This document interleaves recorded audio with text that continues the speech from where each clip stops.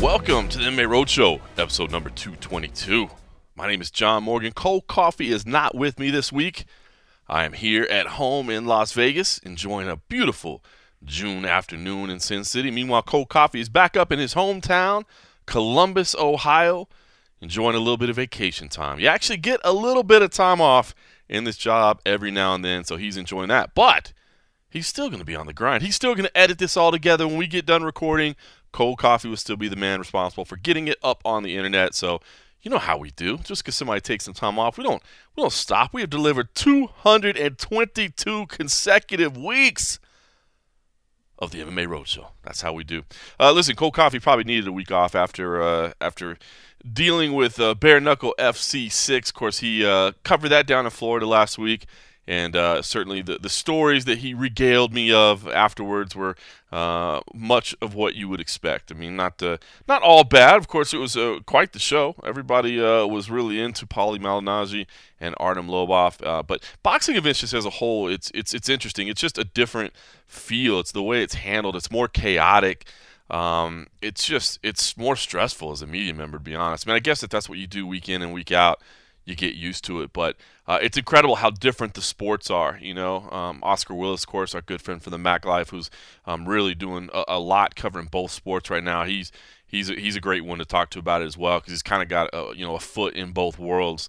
And he constantly, just after the boxing events, it kind of comes back. There's not the organization. There's there's not the organized scrums where everybody kind of looks out for each other and understands we need some space, and kind of everybody kind of works together to make sure everybody's okay. It's more just chaos. So it's a lot more stressful. And of course, when you're a small organization like Bare Knuckle is, you're trying to do things on a budget. I mean, you're trying to keep your expenditures to a minimum, and of course, you just don't have the experience. I think say what you will about the UFC, but the UFC machine is a well-oiled machine, man. They do so many events that they've got it down to a science. And when you're still kind of new at doing the whole live event production thing, and you're trying to do it on a budget as well, it makes things even more chaotic than they normally are from a boxing perspective. And of course, that's kind of what you got going on with Bare Knuckle right now.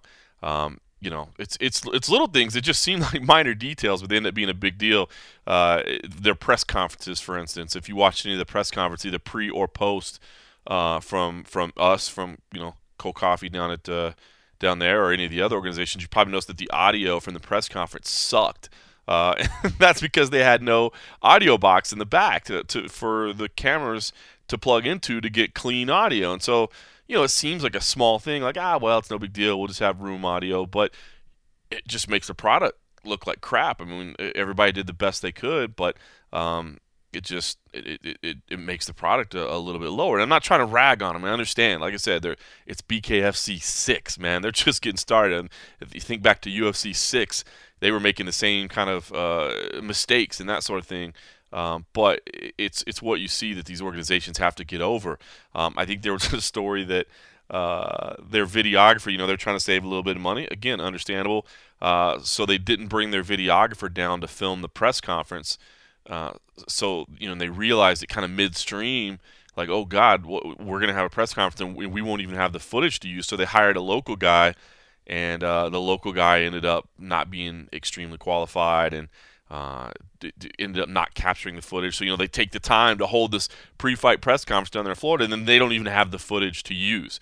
Us websites did, but they didn't. So you can just imagine it's growing pains, man. It really is. But when you're in it and you're trying to work in it, it can be a little bit maddening. And we spend money to go cover those events, and it's constantly in the back of your head. Am I earning my keep, so to speak? Am I making these expenditures worth it? So a little bit of a headache, and I'm sure Cold Coffee is happy to have a few days off now after dealing with the chaos. I will say, by the way, for anybody that heard us talking about the event, a couple weeks ago, I think when we really got into it, speaking of Oscar Willis was there, I think that may have been the day we'd had a lot of frosty beverages. But I think we broke down that fight. I think we had a pretty good read on Lobov Malignaggi. When we broke it down, at least I feel confident that I had a pretty good read on what we were going to see. That if it was a regular boxing match, Paulie would definitely win, and of course he did.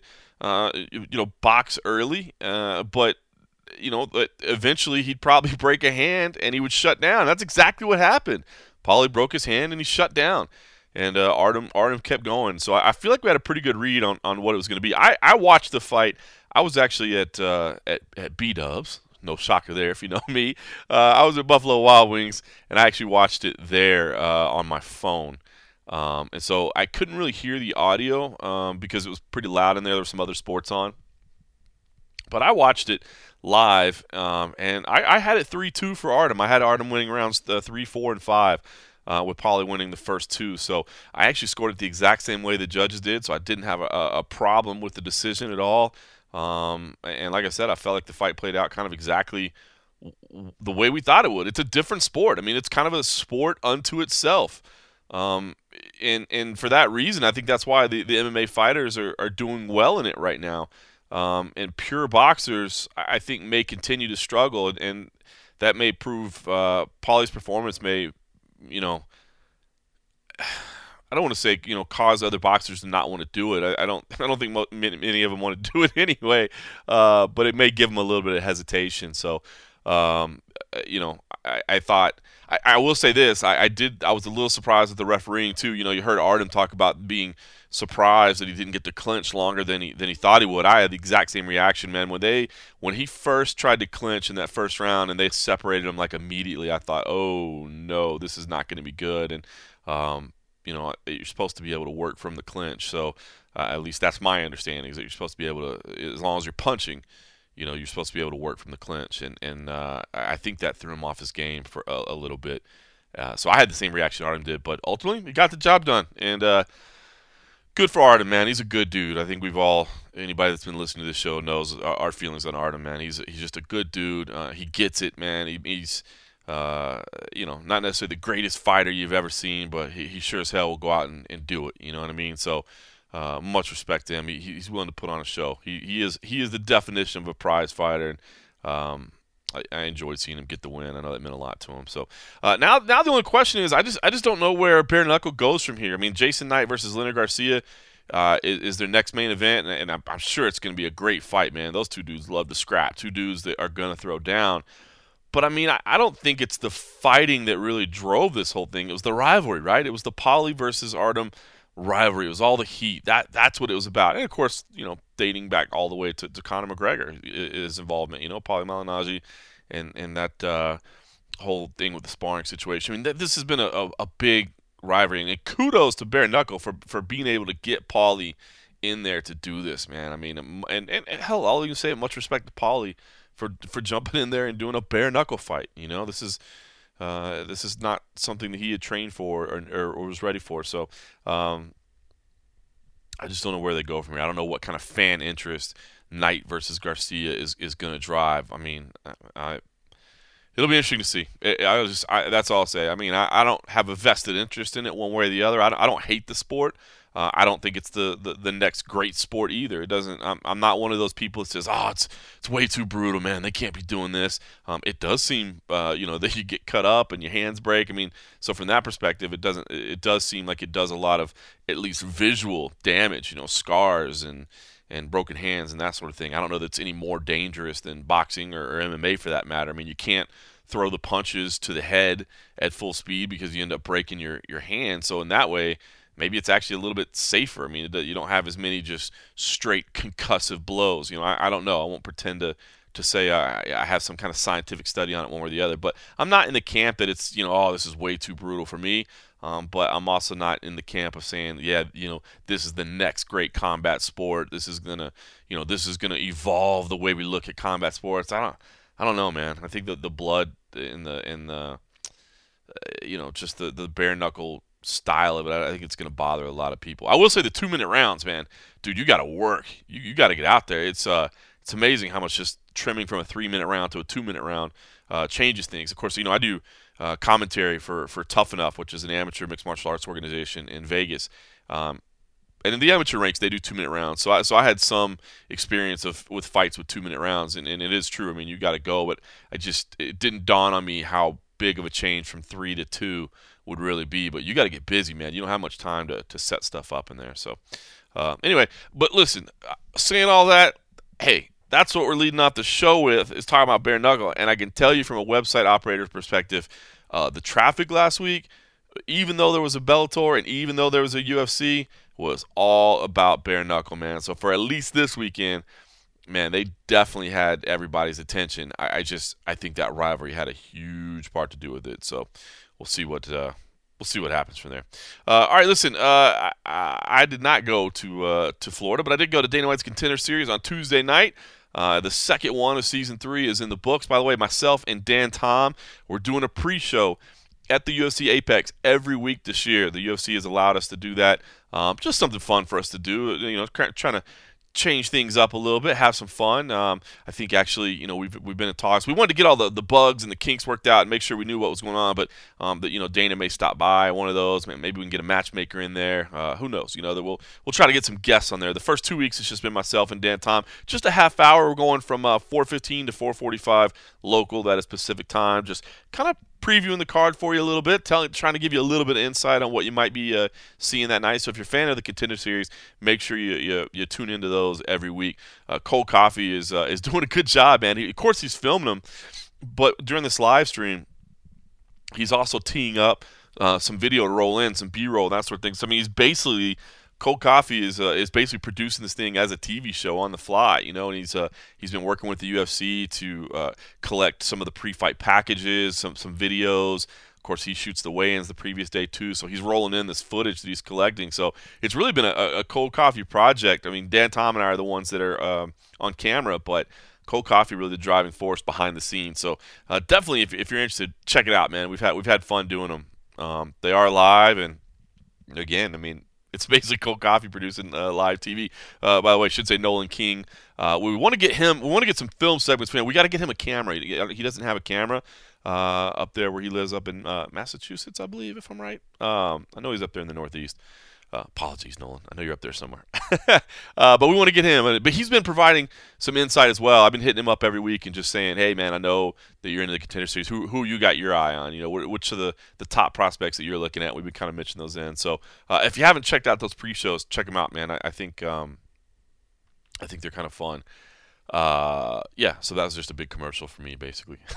But listen, the second week of the Contender Series was an interesting week. No finishes. First time in Dana White's Contender Series history, there were no finishes on the card. It was all decisions, which is not what we're used to seeing on the Contender Series, man. We've had some crazy knockouts, crazy finishes on the Contender Series. So it's a little bit different.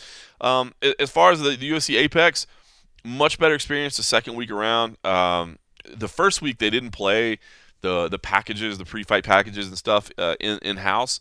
So there was a lot of just kind of sitting around and waiting because while all that stuff was rolling on your ESPN Plus stream, we were just kind of sitting there in silence. They also added some music, like they're real low, not like loud like they have at a UFC event, but just some music in between fights to kind of keep a little bit of atmosphere in there. So it was a much better viewing experience, I'll say that, live. It is weird how quiet it is in there. The Tough Gym didn't have a lot of people in it, but because it was just kind of, this metal warehouse gym, I think there was just a sort of sound to it. And the Apex is set up to be such a technologically advanced film studio, basically, that there's dampening, there's noise dampening stuff all over the walls and the ceiling and that sort of thing. So it does its job. I mean, it's an incredible TV facility, but it is eerily quiet because that stuff absorbs so much sound. So it's really, really quiet in there. The cheers that you do here definitely stand out. And I think the crowd was a little bit more vocal this time around. So a much better live viewing experience. I still don't know, and I've had a couple people ask me, and I feel bad because I don't know exactly how to answer it. Dana that first week said, hey, come on out, man. We'll let people come in, that sort of thing. But there's still only seating for about 200 people in there. And I don't know how they're going to limit who comes in there. And they've got security outside. They basically barricaded off one of the entrances, and the other entrance where you go in, there's security. And I don't know how they're limiting who gets in, how many get in, that sort of thing. So I hate to say I don't know exactly. I think they're still trying to figure it out. Hopefully we'll know a little bit more next time out. But they can expand that thing up to 1,500 if they. But I don't think they want to lay in all the seats and then have it empty. So I'm not sure what the plan is. But if you're in Vegas, hopefully you can make it out because it is cool to see the new facility, man. It's really cool inside. When you first walk in, it's really cool. They got all the belts from the brands that Zuffa owns. So when you first walk in, there's a really really old UFC belt, like one of the original ones. Then the old UFC belt, and then the new UFC belt. But then you've got two kinds of Strikeforce belts there. You got WC belts, Pride belts. So it's pretty cool to see all of them up there. But the fights themselves, it was a weird week, and I think a lot of people were thinking, gosh, I know that the media after it was over, oh gosh, who do you go with? Is it possibly goes with nobody? And Dana ended up taking Miguel Baeza and Miles Johns, which I thought were good picks, to be honest with you. I think Miguel Baeza kind of already started with one foot in the UFC, and to take a last-minute opponent switch is one thing. To take a last-minute opponent switch where your opponent also goes from orthodox to southpaw, that's another thing, right? That totally complicates everything. You're training for one stance, and then you get the other. Man, that changes the game. But then on top of that, for your opponent to miss weight by 7 pounds, Victor Reina came in at 138 pounds. To miss weight by that much, and for Miguel Baeza to just say, don't care one bit, we're going to do this. I think that earns you a lot of respect from the matchmakers, from UFC President Dana White. And so I think he already had that on his side. And then to, on top of that, go out and have a great performance in just an absolute dogfight. I thought that was a good decision. And great performance by Miguel Baeza. That's a big dude, by the way, man. He's got some size to him, man. I think he's got some talent. And he's got some real size to him, so I'm anxious to see how he performs in the UFC. Meanwhile, Miles Johns, again, I'm always a little bit biased. Fortis MMA product, Dallas, Texas. I love the crew at Fortis, man. I mean, they're a great, great team, and I love seeing MMA thriving in my hometown of Dallas. So I'm always particularly high on those guys, but they just deserve the recognition. What Saif Soud has done, I think a lot of people are really starting to see, firsthand. How effective he is as a coach. And it was funny in the pre-show we were saying, hey, if for whatever reason this fight ends up being not exciting, make sure you're listening to Saif. And they they featured him pretty loud. You can't not hear his voice, man. He is one of the most intense, loud, demanding coaches you'll ever have. But certainly one of the best in the game. So I thought those two were the right ones to get in.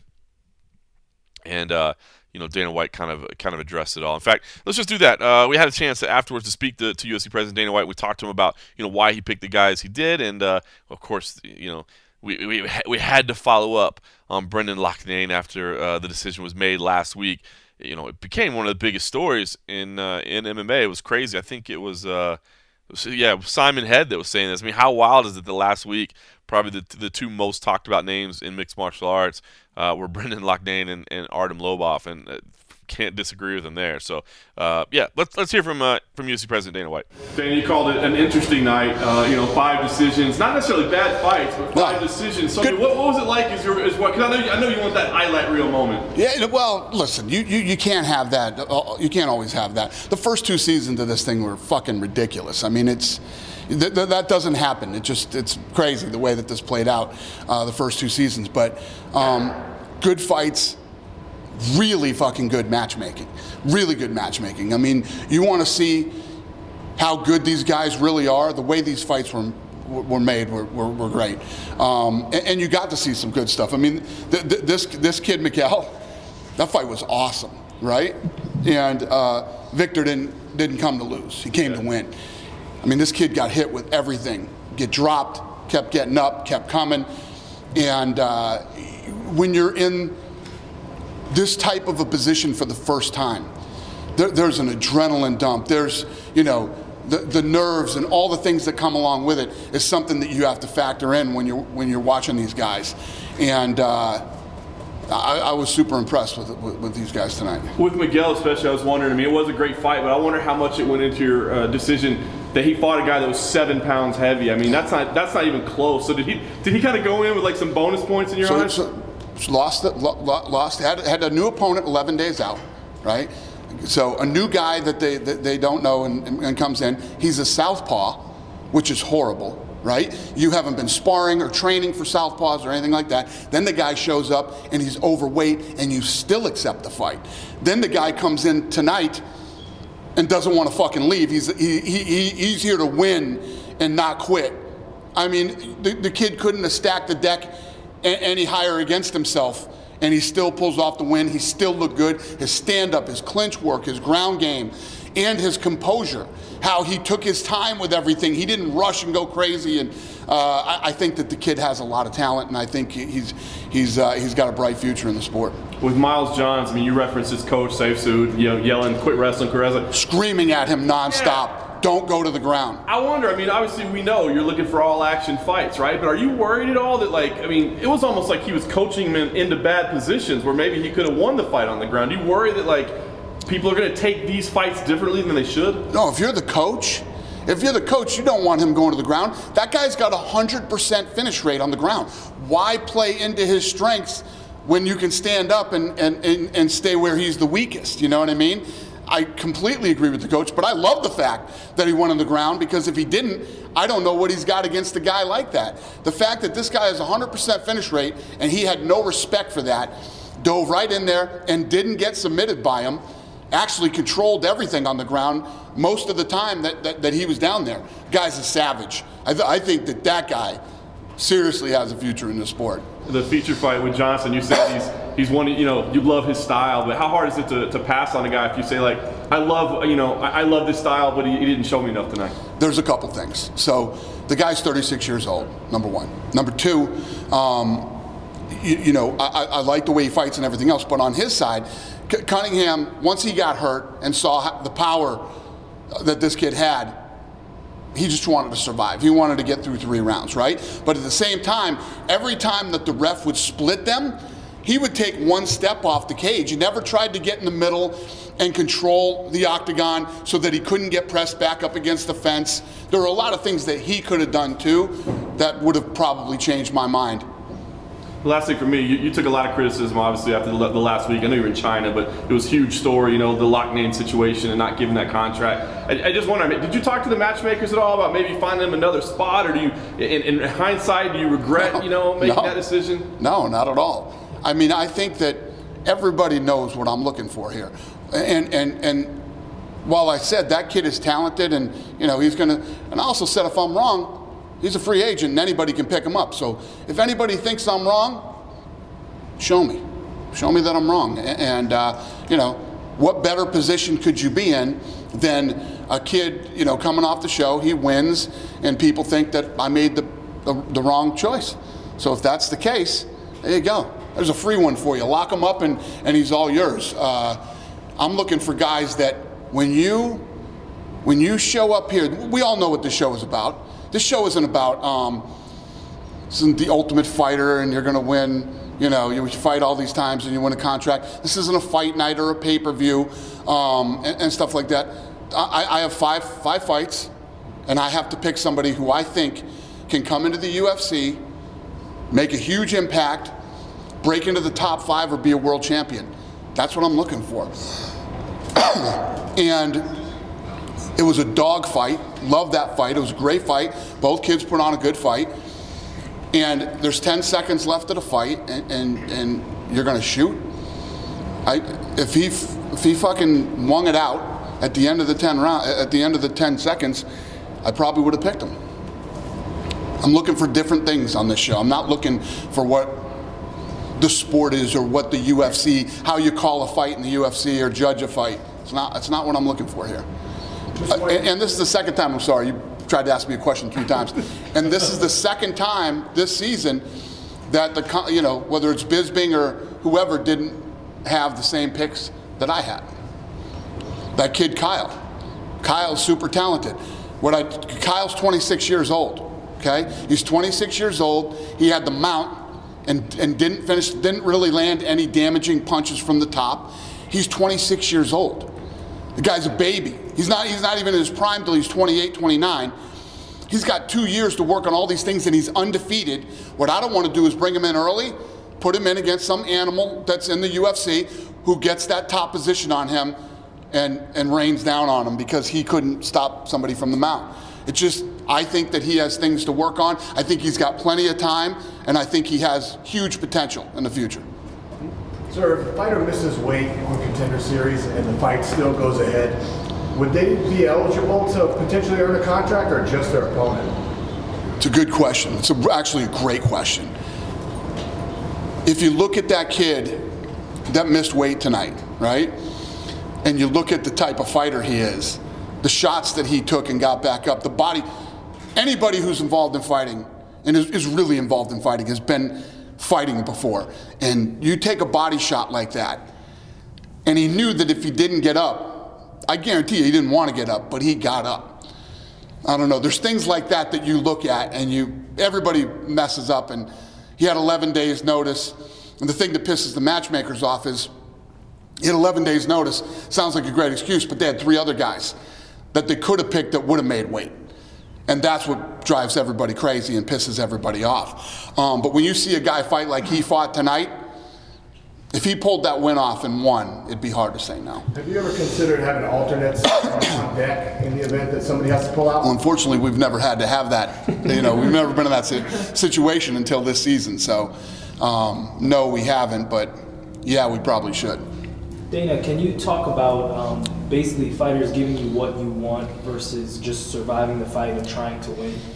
Yeah, I mean, like I've been saying, that's not what we're looking for here. I'm not looking for guys to survive. Like this kid. I mean, you heard me say it.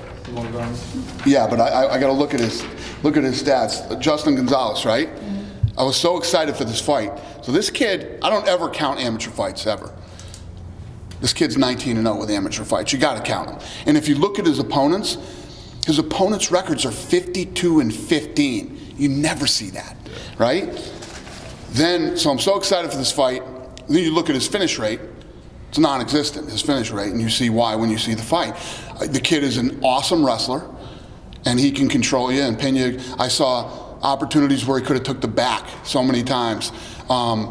He actually had the choke in, but only had 1 hook in at one point, and wasn't really. He was very comfortable in staying where he felt safe, not being aggressive and trying to finish the fight. And you can get away with that for a while. Then once you start to go up the ranks in the UFC, you can't be that one-dimensional and get away with that.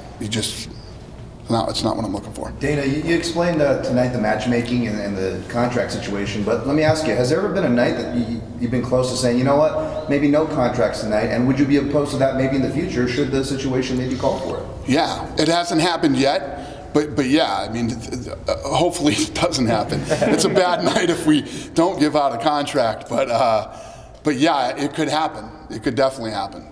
It's still early in the season. Last season we saw a couple times where guys were given either a developmental contract or told they're going to come back later on in the season. Is that still on the table for this year as well? Yeah, we could do that still. I just, like that kid Kyle that I talked about a minute ago, he's with a good team. There's nothing about that guy's game that I say, oh, we need to bring him into a new camp and do this. He's with a good team. He's young. He's super talented, and he's going to do just fine. He just needs some more work, and I don't want to bring him in too early. There's no need for it. And just a general question, do these guys, is there a standard Contender Series contract that these guys get when they win, or do they win and then you negotiate a contract individually? Yeah, so they get, I don't know how the contracts are done. I don't know how they do it, but the matchmakers sign a deal with them, yeah. And then, Dana, one last question. As far as Cunningham, I know that he fought last year and last season, and then now coming back this year. Did you see any improvements, or what were Cunningham in the last fight? What were your thoughts on his? Well, I don't want to say that I didn't see any improvement in the guy. I mean, the guy got clipped. He got hit by a dude that spars with, all the murderers over at AKA. I mean, this guy trains with Cormier every day. He's sparring with Cormier and guys like that. So you know he's seen it all.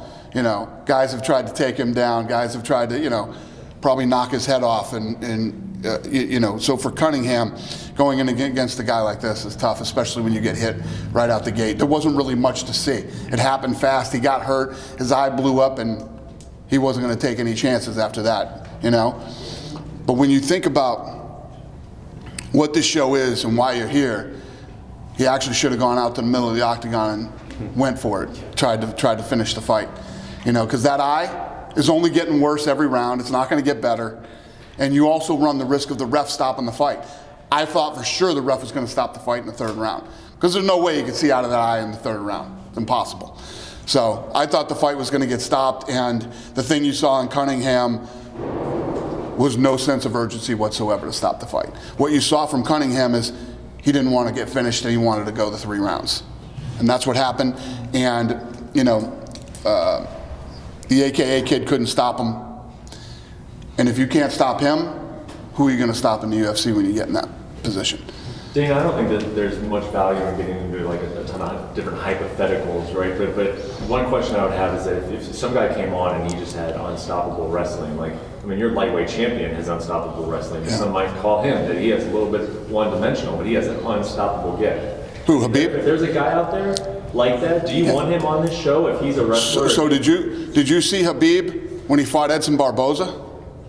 Yeah, well, and I mean, I said I wasn't like making a direct comparison to the guy, but I'm just saying if there's like a very dominant wrestler, and that's how he wins. Is this the right show for him, or would you still value? Sure, if you're a dominant wrestler. I didn't see dominance tonight. He dominated in the wrestling game. Never did he try to finish the fight. When he had positions that he could do, he didn't do. You know what I mean? He played it really safe tonight. He could put this kid wherever he wanted to wrestling, put him against the fence. He could move him down to the ground if he wanted to. He could have done more, but he didn't. So my thing is, I just got to see you for 3 rounds. You're a dominant wrestler, I get it. That's all I saw. What else do you got? What happens when you get into the UFC and you get against you're up against another dominant wrestler? And now you got to bang it out with this guy. I didn't see any of that.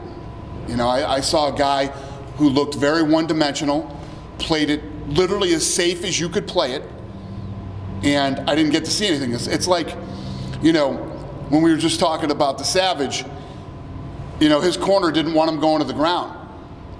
I know that this guy has 100% finish rate and wants to get him to the ground. So I would have had to wonder, I wonder what would have happened if they went to the ground. I wonder how that guy's ground game is. I didn't have to wonder. He showed me. He showed me. So did Miguel. I saw everything. I saw the whole game. You know, you can, I'll give you an example. That kid could come on The Ultimate Fighter and win The Ultimate Fighter. But you can't get in here unless I see everything and see what you got. You know? Or, the big myth now, after last week, I'm looking for finishes. Oh, I'm not looking for finishes are great. Listen, if finishes happen, like if he came out and knocked him out in the first round, I still would have liked him as much, but I like that I got to see everything. Puna didn't finish, but I signed him. I saw a lot of things with him. His takedowns were strong. When he got the top position, he didn't stop punching, whether it was to the body or to the head. He was trying to finish the fight. I just saw a lot more out of him and a lot more potential. Anything else? Good? Thanks, Dan. All right, thanks, guys.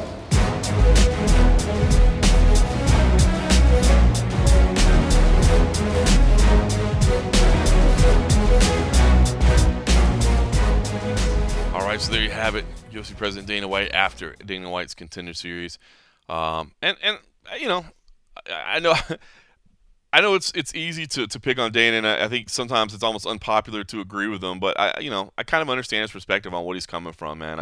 As I said, if this was the only way, if Dana White's Contender Series was the only way into the UFC, I would certainly take more umbrage, I guess, with his decision-making processes. But that's not what this is about. You know, this is about him picking his guys. You know, him putting his hand on the shoulders of a guy or girl and say, "You're one of mine. You know, you're my guy." or my girl. You know, I mean, that's kind of what this is about, and you have to do certain things to do that. Kyle Dacus, I think, does have some skills, but did show that he was raw a little bit, you know, and needs some time to develop, I think, and continue to get better. I mean, he should have been able to finish in some of the positions he was in. Justin Gonzalez, I thought, you know, showed some flaws, showed some holes. I think he should have been able to finish Zach Zane. And Tony Johnson. Tony Johnson had a rough go of it because Alton Cunningham, his eye was just, I can't believe that fight carried on, to be honest with you. If you haven't seen this, his eye blows up, hematoma, right eye closed. My son was actually there, and he was sitting on press row with me, which was kind of cool.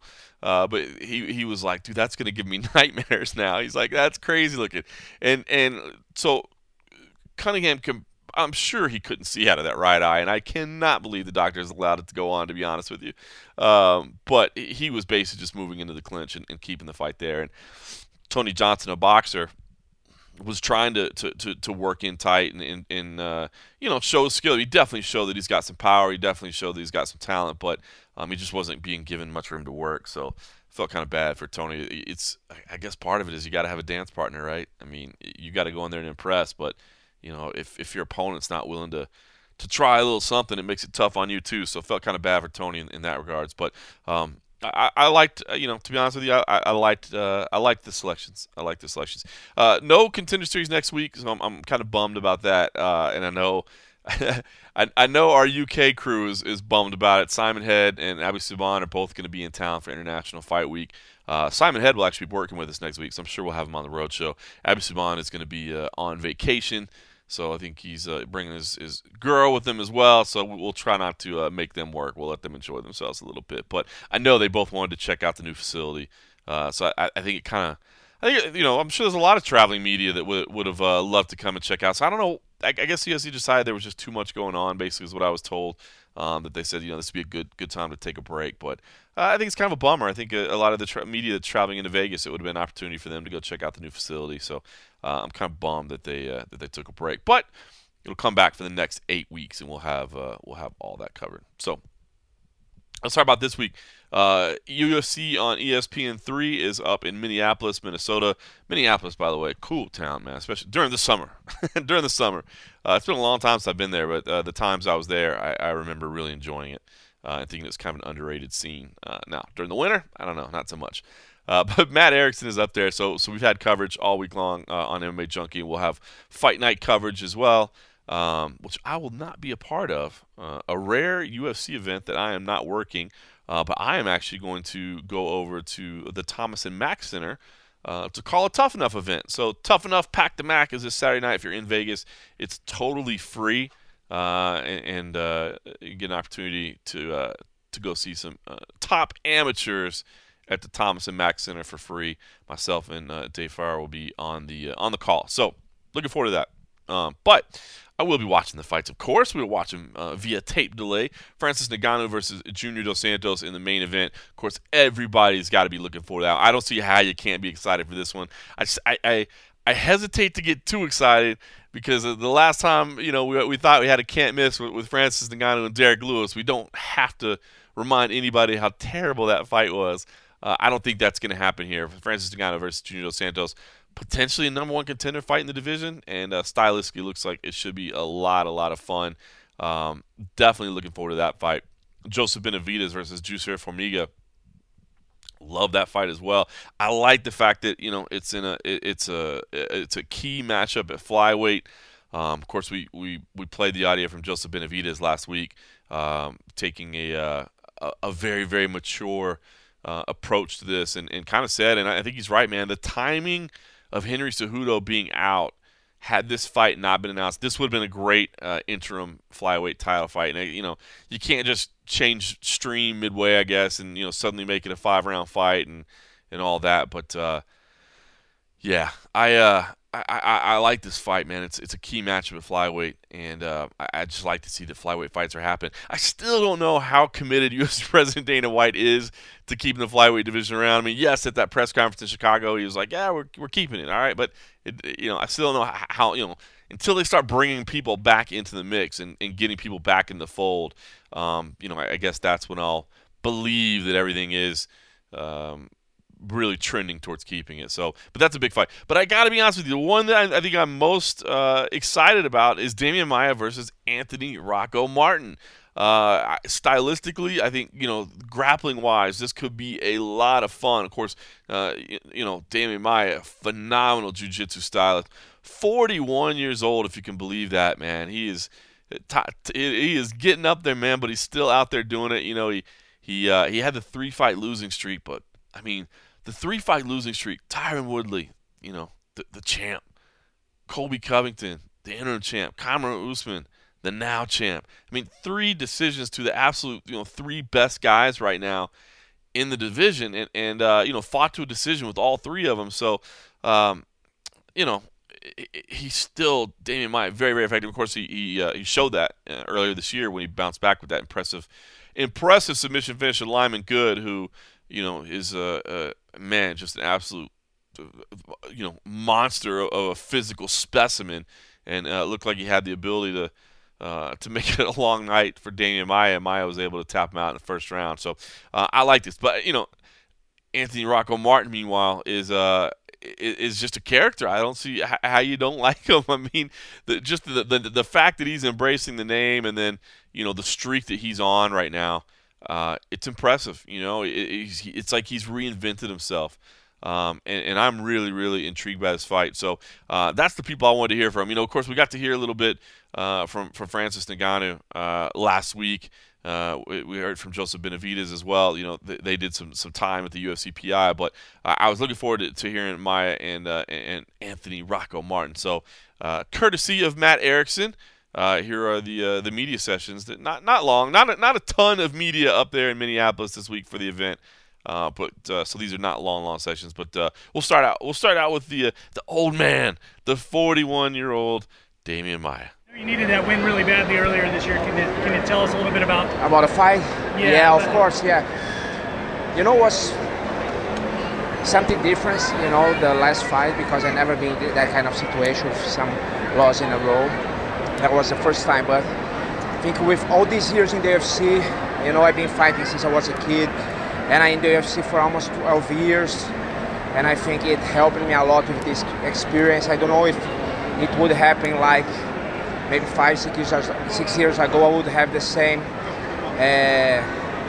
understanding and the same reaction, but actually I was pretty surprised that I was calm and I could handle well the situation. Is that the toughest stretch you've ever been through in terms of opponents consecutively? Yes. That level of guy?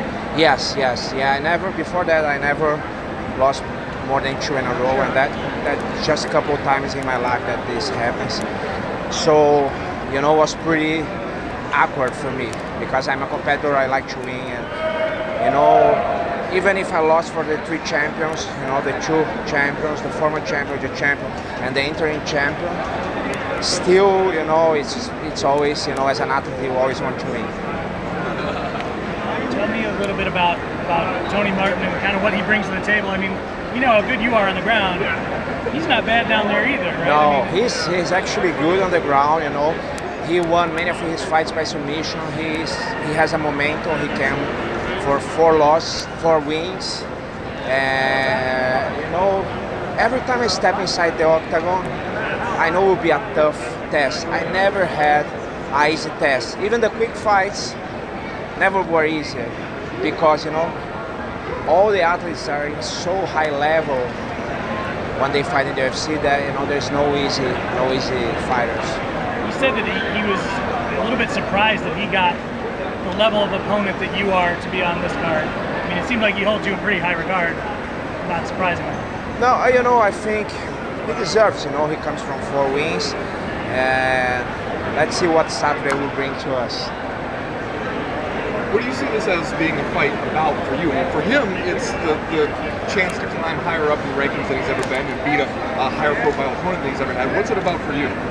For me, it's all about keeping what I did for Brazilian Jiu-Jitsu, keep going and keep represent this martial art. And of course I'm going to the end of my career, but I still training and loving the sport as much as I always did, and I still improving. I'm feeling physically, technically, and mentally more strong than ever. Do you think about that, like going to the end of your career? Like, do you feel like you can see an end date up ahead, and you're thinking about how you want it to end? Yeah, I see, but right now, this week, I'm trying to don't talk too much about that because, you know, I have a pretty tough opponent ahead on Saturday, so I gotta focus on him. I can probably ask you this question just about any time you fight. How much do you think your experience advantage plays a part in this fight with Rocco Martin? I think what evolved in me the last years were the mindset. And I think that comes with experience, not just during the fight, but during the training camp and during your life.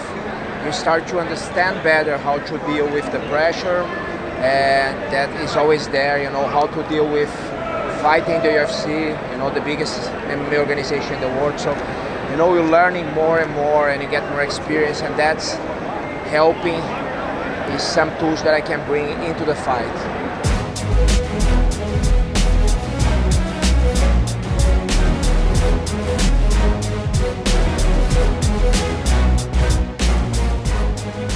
That was Damian Maia up there in Minneapolis, courtesy of Matt Harrison. Thank you, sir. Thank you, sir. By the way, I should say, if you like what you're hearing so far, make sure you do us a favor. Log into iTunes if you could. Leave us a rating. You know, we'd love to have 5 stars if we can. Leave us a rating there, and if you can, leave us some feedback as well. I love the customer reviews. You could be like a Deep Sea Ninja who said, I enjoy going on the road and sharing a few frosty beverages with my friends, MMA Junkie John and Cold Coffee. Full of great information, interviews are not boring, and it's a well-paced show. Been listening for years. Well, thank you, Deep Sea Ninja, for listening for years. I appreciate that, and thank you for taking the time to get in there. I know we're asking. Everybody's busy. We're all busy.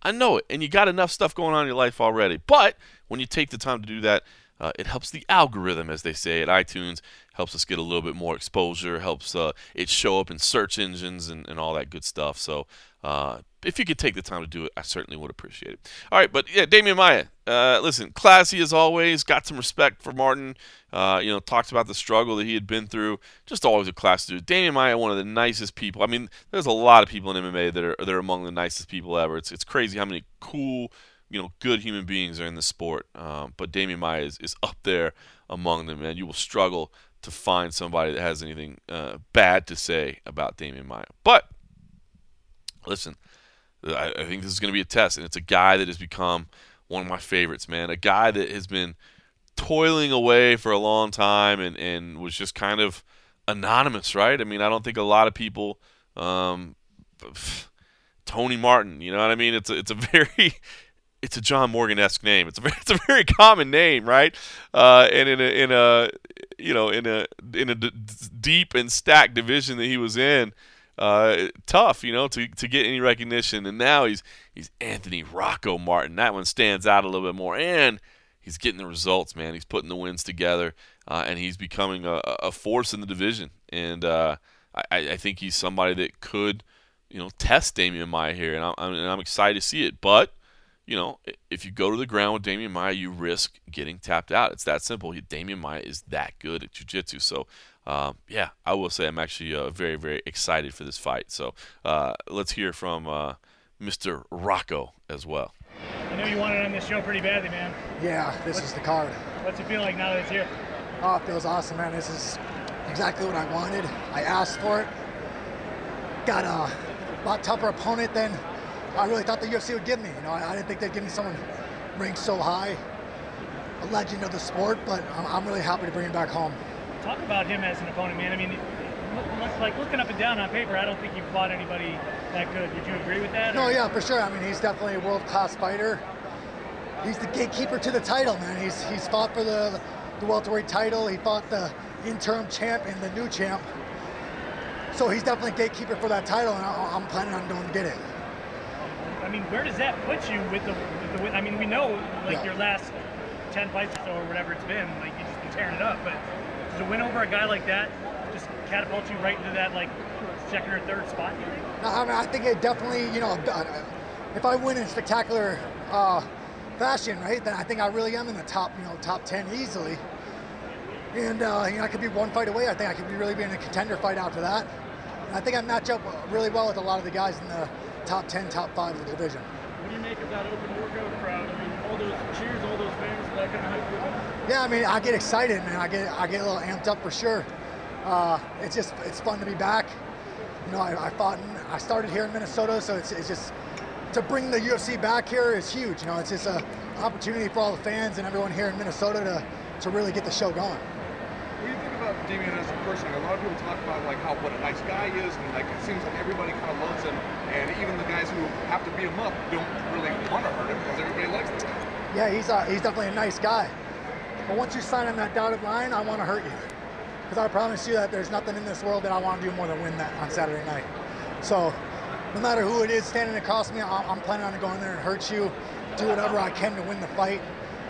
And afterwards, we can shake hands. But I'm not here to fight to be happy with fighting Damian Maia. I'm here to beat Damian Maia, and that's the only reason why I'm here. What's it like to prepare for a guy where everybody knows what he wants to do, but he's really good at it and has been able to do it to people who have prepared to stop him? Yeah, the blueprint's easy, right? The blueprint's out there. You just got to make sure you're sharp, man. You got to make sure you stick to that and do not make any mistakes, because one small mistake in those grappling exchanges is the end of the entire fight. So I'm going to be smart, and when I attack, I'm going to be deadly. I was reading a story where it was talking about your decision to go with the Anthony Rocco Martin, and it said that was something that Kayla had suggested to you. And I heard before, at one of the post-fight remarks that you made, that was something Sid suggested to you. And I wonder, what's it like to be in a relationship with somebody who also is in this world? They know what you go through. They've gone through the same things. What are the pros and cons of it? No, I mean, I think there's a lot of pros where I see how hard Kayla works. Kayla's probably the hardest worker I've ever met. She's that girl that, if she doesn't win in dominant fashion, she thinks she's lost the fight. And she's just one of those people where always striving to be better. You're always looking to improve. You're always looking to better. So that's really pushed me in my game and really to try to evolve as a martial artist in every aspect of my life. What about the cons of it? I mean, you both go through the same ups and downs of the same kind of heartbreaker of the sport. No, I mean, she's still so new to the MMA world where I'm kind of trying to teach her a lot of the ropes and a lot of the ins and outs of the sport, and trying to create, make her more of a student of the game. So I've been doing a lot of that. But honestly, she opened my eyes to just this whole picture of your branding, right? Your branding, your image that people need to see you as, and really it's not, the UFC especially, right? It's not so much, it's just winning. You got to win, and you got to sell your brand, you got to sell yourself. So that's been a big part of it. Seems like it's going well. It's going good, man. But winning does help. Winning does help. What do you owe anything to kind of this current run that you're on? I mean, was it just the move to welterweight that kind of? No, I also, I moved up to welterweight. I moved to American Top Team. I started with the new Muay Thai coach, Anderson Franca, and he's really helped my game a lot. Mike Brown's a huge help. Obviously, Brock's always in my corner. It's just my time, man. It's just mentally and physically, and everything is just really coming together at the right time.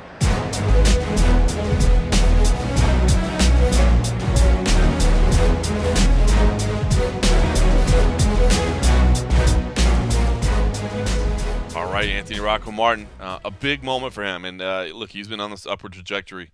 A little chip on his shoulder as he's kind of made his way up the ranks, and this is a big moment for him, man. This is his moment to shine. I think this is what he's been working. This would be that signature win where you got to start respecting him a little bit. So. Yeah, anxious to see that. Listen, not a ton of huge names on the card outside of the featured fights, but I think could be some fun fights. Of course, the entire event I believe is on ESPN, prelims and main card, so good exposure for the UFC there. Nice to check out on a Saturday. Vince Pichel versus Roosevelt Roberts could be a fun fight. Drew Dober versus Marco Polis Reyes, two guys that like to throw down there. Paul Craig, the Scottish man that's a little hard to understand sometimes, and is the third round submission expert.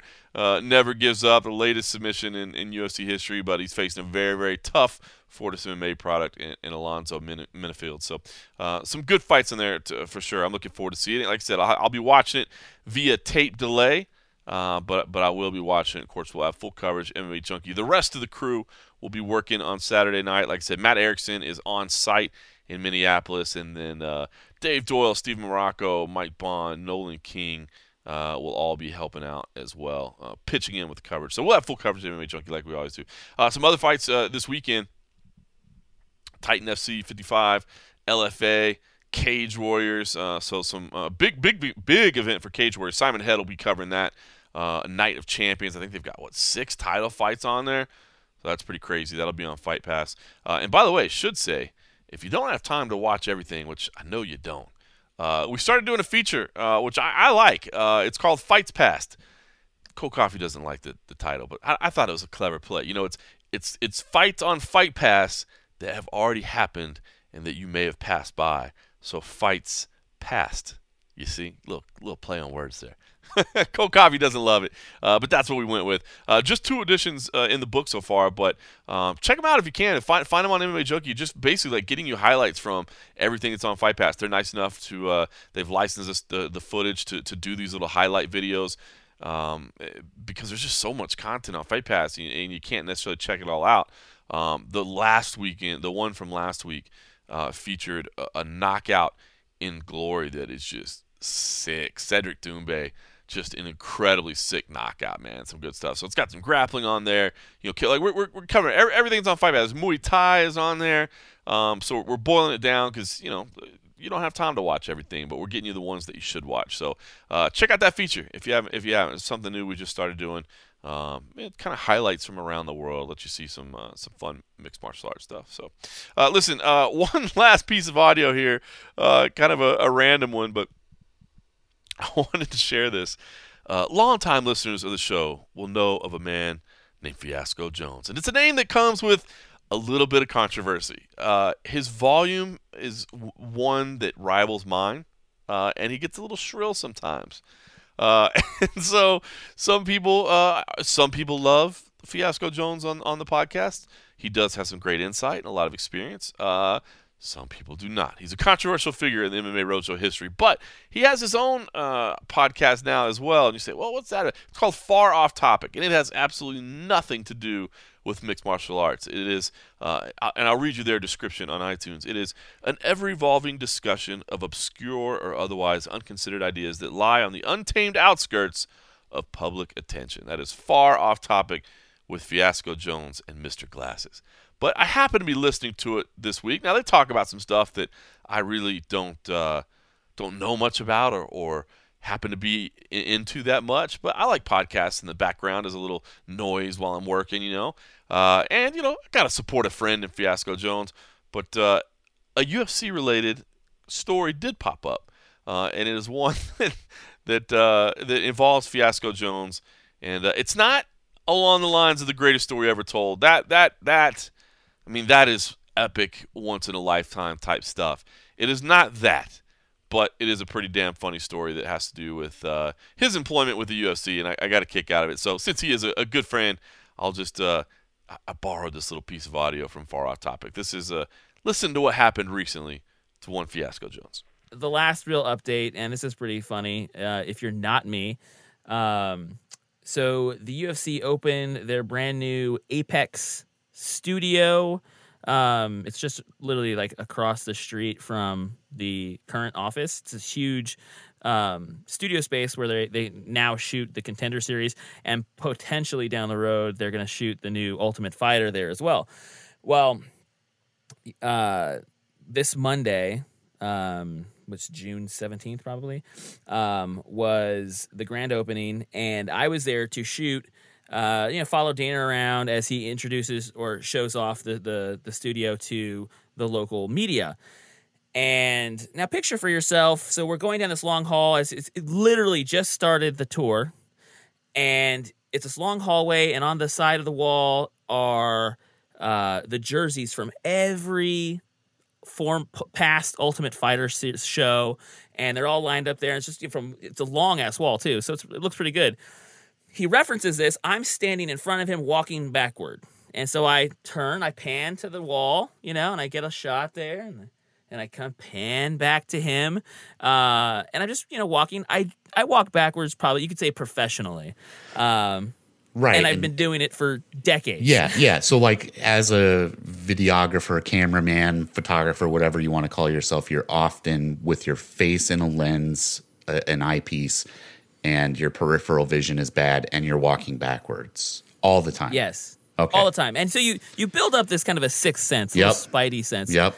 And I have mostly never actually tripped or fallen or really even hit anything. Well, that all ended that day because unbeknownst to me, someone had placed a single stanchion, I guess pylon. It wasn't even extended. It was the actual like fabric. It wasn't even clipped to anything. It was just a single pylon. What is that? A stanchion. You know, like when you're like rope something off. Oh, sure. Like public events and stuff like that, or at the airport or wherever. So yeah, it's just that little pylon and just sitting there. And I walked straight into it backward, not realizing it was there. I'm spinning around trying to catch my balance and roll my fucking ankle in front of probably 24 or more people, including Dana White and the executive producer of the UFC. That is so great. Grinds to a fucking halt. Everyone's like, "Oh God!" My shoe, I guess, jettisoned off, and Dana actually is the one that like went and grabbed it. He's like, "Here, man, here's your shoe." I'm like, "Oh," he's like, "You're all right?" I'm like, "Fine." As I limp away, already like my foot's swelling up. I can't stand on it. I can't put any pressure on it. And yeah, and then so I had to call someone in and said, "Hey, you need to finish this tour because I can't walk anymore." Oh my so God! I've been recovering from that now. Just having this busted up ankle. Yeah, yeah, it was fun. Oh, that's so good. Humbling. It was a humbling. It is a humbling experience. All right, that was Fiasco Jones. Man, I was surprised to hear that story. That was pretty funny. We did a media tour on Tuesday of last week of that UFC Apex, but they did one on Monday for local media as well, and that's the one that he was at. So I hadn't heard the story, so it's kind of funny just to hear it out of the blue and hear him telling that. So I appreciate him letting me share that. But our good friend Fiasco Jones. All right, listen. Next week is UFC 239 International Fight Week. It's a big card. It's crazy because it's not like before where we had, God, at one point there was three fight cards in a row, which was, exhausting. I love MMA, and I could go watch 3 fight cards in a row. I could watch a fight card every night. But when you're talking about working it and the associated weigh-ins and the associated media days and all that and just loading them on top of each other, dude, those weeks were exhausting. So it is International Fight Week. It is a big week, but it's not as crazy as it used to be. But I am excited. Like I said, we'll have Simon Head in town. We'll have Abby Saban in town as well. So I'm sure we'll have some fun next week. But it is a loaded card, and it's so loaded that they took the main card and brought them in town early. Earlier this week. We were in LA. The entire main card was there except for Luke Rockhold. Luke Rockhold was not there. I believe he had some prior commitments. But Jan Blachowicz was there, his opponent, and then Jan basically stayed in town. He's setting up and doing the rest of his camp in Vegas at the PI. Same thing for Amanda Nunes, Thiago Majeta Santos. They basically just stayed in town and set up their camp over at the PI. So anyway, I bring all this up. So they brought everybody to LA, and we got full coverage. All that's on MMA Junkie and the YouTube channel as well if you want to see the videos. But the one I had to share, Diego Sanchez. Anytime you can get Diego Sanchez talking, you got to sit back and enjoy the ride, man. Diego was in fine form as always, and it was funny to see because this was the very end of the media session, and as it's going. Chris Costello from the UFC PR department is trying to get him to stop, but doesn't want to be rude and doesn't want to interrupt him. But everybody's waiting because they're all doing face-offs, and so he was trying to find the right spot to jump in and stop so he could end the session. But it is hard to stop Diego Sanchez. The man is something special. Well, let's just hear it. This is great because there's hardly any questions. Now there ended up being some news out of this. I'm sure you probably saw the headlines. That Diego decided to part ways with Jackson Wink, and so that really became kind of the newsworthy part of this. But I figured you just want to hear the whole thing because Diego is one of a kind, man. I appreciate what he brings to the game. He is going to be sorely missed when he decides to hang it up. So here was the conversation from Los Angeles earlier this week with Diego Sanchez. Or, I guess if we want to be more accurate, because he is emphasizing the proper way, Diego Sanchez. Well, Diego, how about Diego Sanchez, UFC Hall of Famer, man? Give me an idea what that means to you coming into this fight. I just keep on doing what I do, doing my job, working for the company, fighting anybody they put in front of me. Keep believing in myself. I will admit I got lost there for a good 6-7 years where I didn't. I did what I thought you're supposed to do in life. I thought that's what you do when you get into your 30s. You settle down, you marry a woman, you have a kid, and that's life. But for me, I didn't marry the right woman, first of all, but it's just like this, you got to be authentic, you got to be you, and I'm not against marriage, but I'm just like, people out there, make sure that person like really loves you for 100% who you are. If you're a freaking weirdo, like they better be like loving your weird shit that you do. Like if you're not you're not being like, oh man, this guy's bipolar, he's crazy, no, that person needs to be just as crazy as you and balance and equal each other out. But now I'm here, I'm still here. They couldn't kick me off the shelf. They couldn't get me off. They couldn't get that dusty ass book. I just had to get that book. All right, there's some experience in that book. Flip it open. All right, halfway through the book. Okay, yeah. All right, getting to the words. Getting a little towards the end of the book. All right, it's getting better. It's getting better. All right, this is a good story. This is kind of like that Cinderella Man movie, man. That Diego Sanchez, he's coming back. Oh, isn't he too old? Nah, he's doing it, isn't he? Nah, Randy did it at 45. Diego Sanchez could do it at 36, 37, whatever he is. What chapter do you think we're on in the Diego book right now? Oh, that book. It's got to be chapter probably 37. 37. You're going to the Hall of Fame for a fight. Do you think, based on your individual stats, you're going to the Hall of Fame in the future, just on Diego Sanchez alone? You know what? That's not the call for me to make, and nor would it be the time to make that decision, because I'm still fighting, and I love what I do, what I'm doing, and I feel I have a lot more left in me. People ask me, when are you going to hang it up? I'm 37 years old right now, and people are asking, how many, the question that I get asked the most is, how many more you got left in you, Sanchez? How many more you got in you? Like I know. I'm going to fight as long as I can. That's all I know. I love to fight, and as long as I can keep beating these 20-year-old men that they keep throwing in there with me, this will be the third in a row. And I'm here to be the greatest of all time, and that's what I'm striving for, to always learn, adapt, and evolve, and that's what I've been doing for the longest time. And even 3 weeks before this fight, I made a crucial decision. This is a Diego Sanchez moment. I made a crucial decision. It's 3 weeks before the fight. No more JW, Jackson Wink, one of the best teams in the world. No, I'm going in with one trainer. And people are like, wow, what the hell, Diego? What are you thinking? Well, I'm not only thinking, I'm feeling. And that's a big part of Diego Sanchez is I don't think too much. I don't think it's good to think too much. I think you gotta feel. You gotta feel this down here. This is your gut. And this is the universe right here that's inside of you. And me and my universe, and that universe, we won. We won. We very connected, and I'm flowing with the punches, and I'm going with the flow. All I know is that I wasn't learning, I wasn't growing as a mixed martial artist, that they were teaching me what the knowledge and the information as trainers, the job that they were doing. They just were basically going through the motions with Diego Sanchez.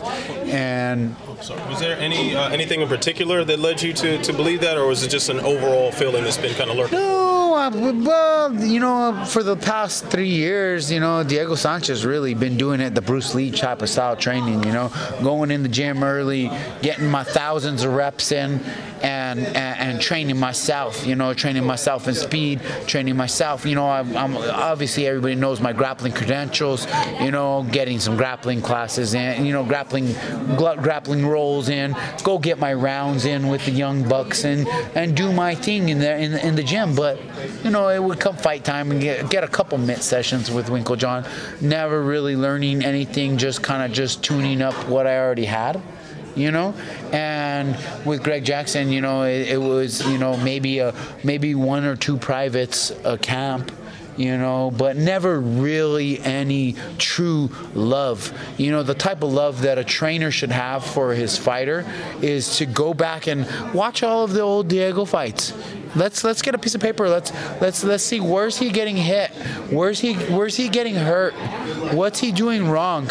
All right, we need to fix that. We need to fix that because that's a problem. This is causing him to lose. All right, we need to fix that, and we need to. Okay, where is he doing good stuff? All right, let's put that down. All right, well, how can we make that even better? All right, let's make this even better. Let's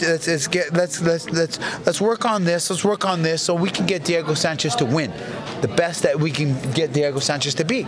And so that was what wasn't happening. All right, that wasn't happening. I wasn't getting I feel the love, and but nothing but respect for Winklejohn and Greg. I love those guys. Like I am grateful, and I express a huge amount of gratitude right now to both Mike Winklejohn, to Greg Jackson's MMA, everything, all the way up, all the training partners that came in that room that helped me become the man that I am right now. I appreciate. And it's just, for this time in my career, there was no focus on Diego Sanchez. There was no real love on Diego Sanchez. Maybe it's because we got 2 belts here. We got 2 belt fights, John and Holly. But you know what? I don't give a shit. I don't give a shit. I'm Diego Sanchez. I am special. I'm a Hall of Famer. I'm finishing a 32-fight contract with UFC. 32 fights. Man, I'm all chips in. I got all the chips in on this fight. I'm all in. I'm throwing everything, throwing my house on there, throwing the house in there, throw everything in there. I ain't coming to lose. I'm coming to win. And my team is not gonna put forth the effort, the time, the love, and the energy. I'm gonna make a change. And that's exactly what happened is the universe brought me Josh Fabia right at the right time, because I worked with Josh 10 days in secret. 10 days before my last fight with Mickey Gall. We worked 10 days in secret every night at my house. We stay up till 2 in the morning working on movement, working on vision, working on mind. He's a mind coach. He's a breathing coach. He's a strength and conditioning coach. He's a real true customato, man. He breaks it all down. He sends me video. We film every session. We watch every session. It's a true perfectionist, putting in that perfection to make me the perfect fighter. And so it's been real easy because I had a lot of tools. In my toolbox already. All I had to do was just analyze all those tools, reorganize all those tools, put them where they needed to be. Some of those tools needed to be sharpened. Some of those tools needed to be freaking scrapped. Throw that tool in the trash. No more. Don't use that no more. That's not good for you, Diego. Why are you going to stand? Why are you going to stand? Why are you going to stand in this space? Why are you going to be here? No. No, that's not good for you, Diego. You got short arms, short legs. Why are you going to be in that space? You got to be here like Tyson. You got to be in. You know, you got to be in on the legs and on the hips.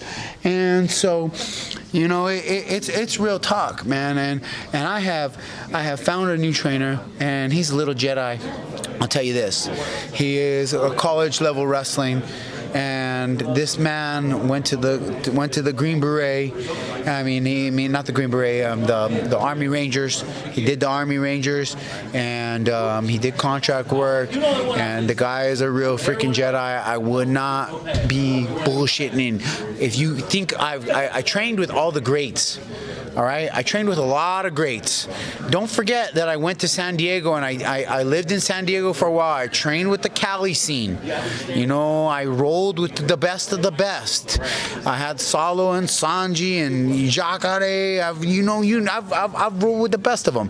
Bob Anderson, Olympic wrestling coach. I've had all these Olympic wrestling coaches. I've had all these different coaches, just in the search for the knowledge. And this guy's the real deal, man, and I know because he could hurt me, and if a man that weighs 130 pounds and that's 5'2" could really hurt me and probably hospitalize me in the hospital, that's the kind of guy I want to be training and learning from.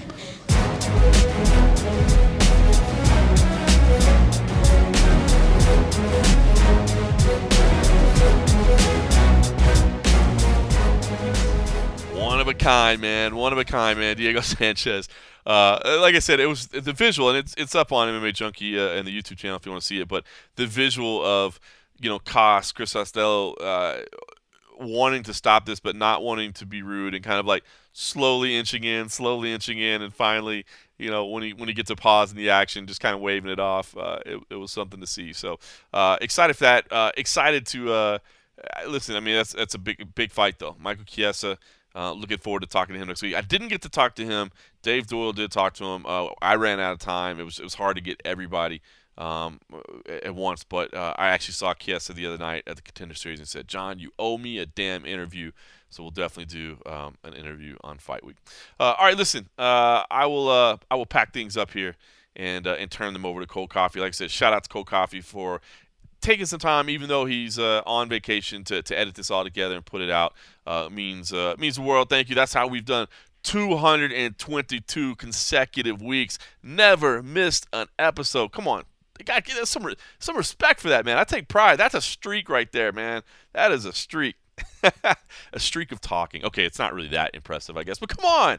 We've delivered every damn week, even when we got other things going on. So I appreciate that. Thank you, Cold Coffee. And, of course, I appreciate all you out there. Thanks for listening.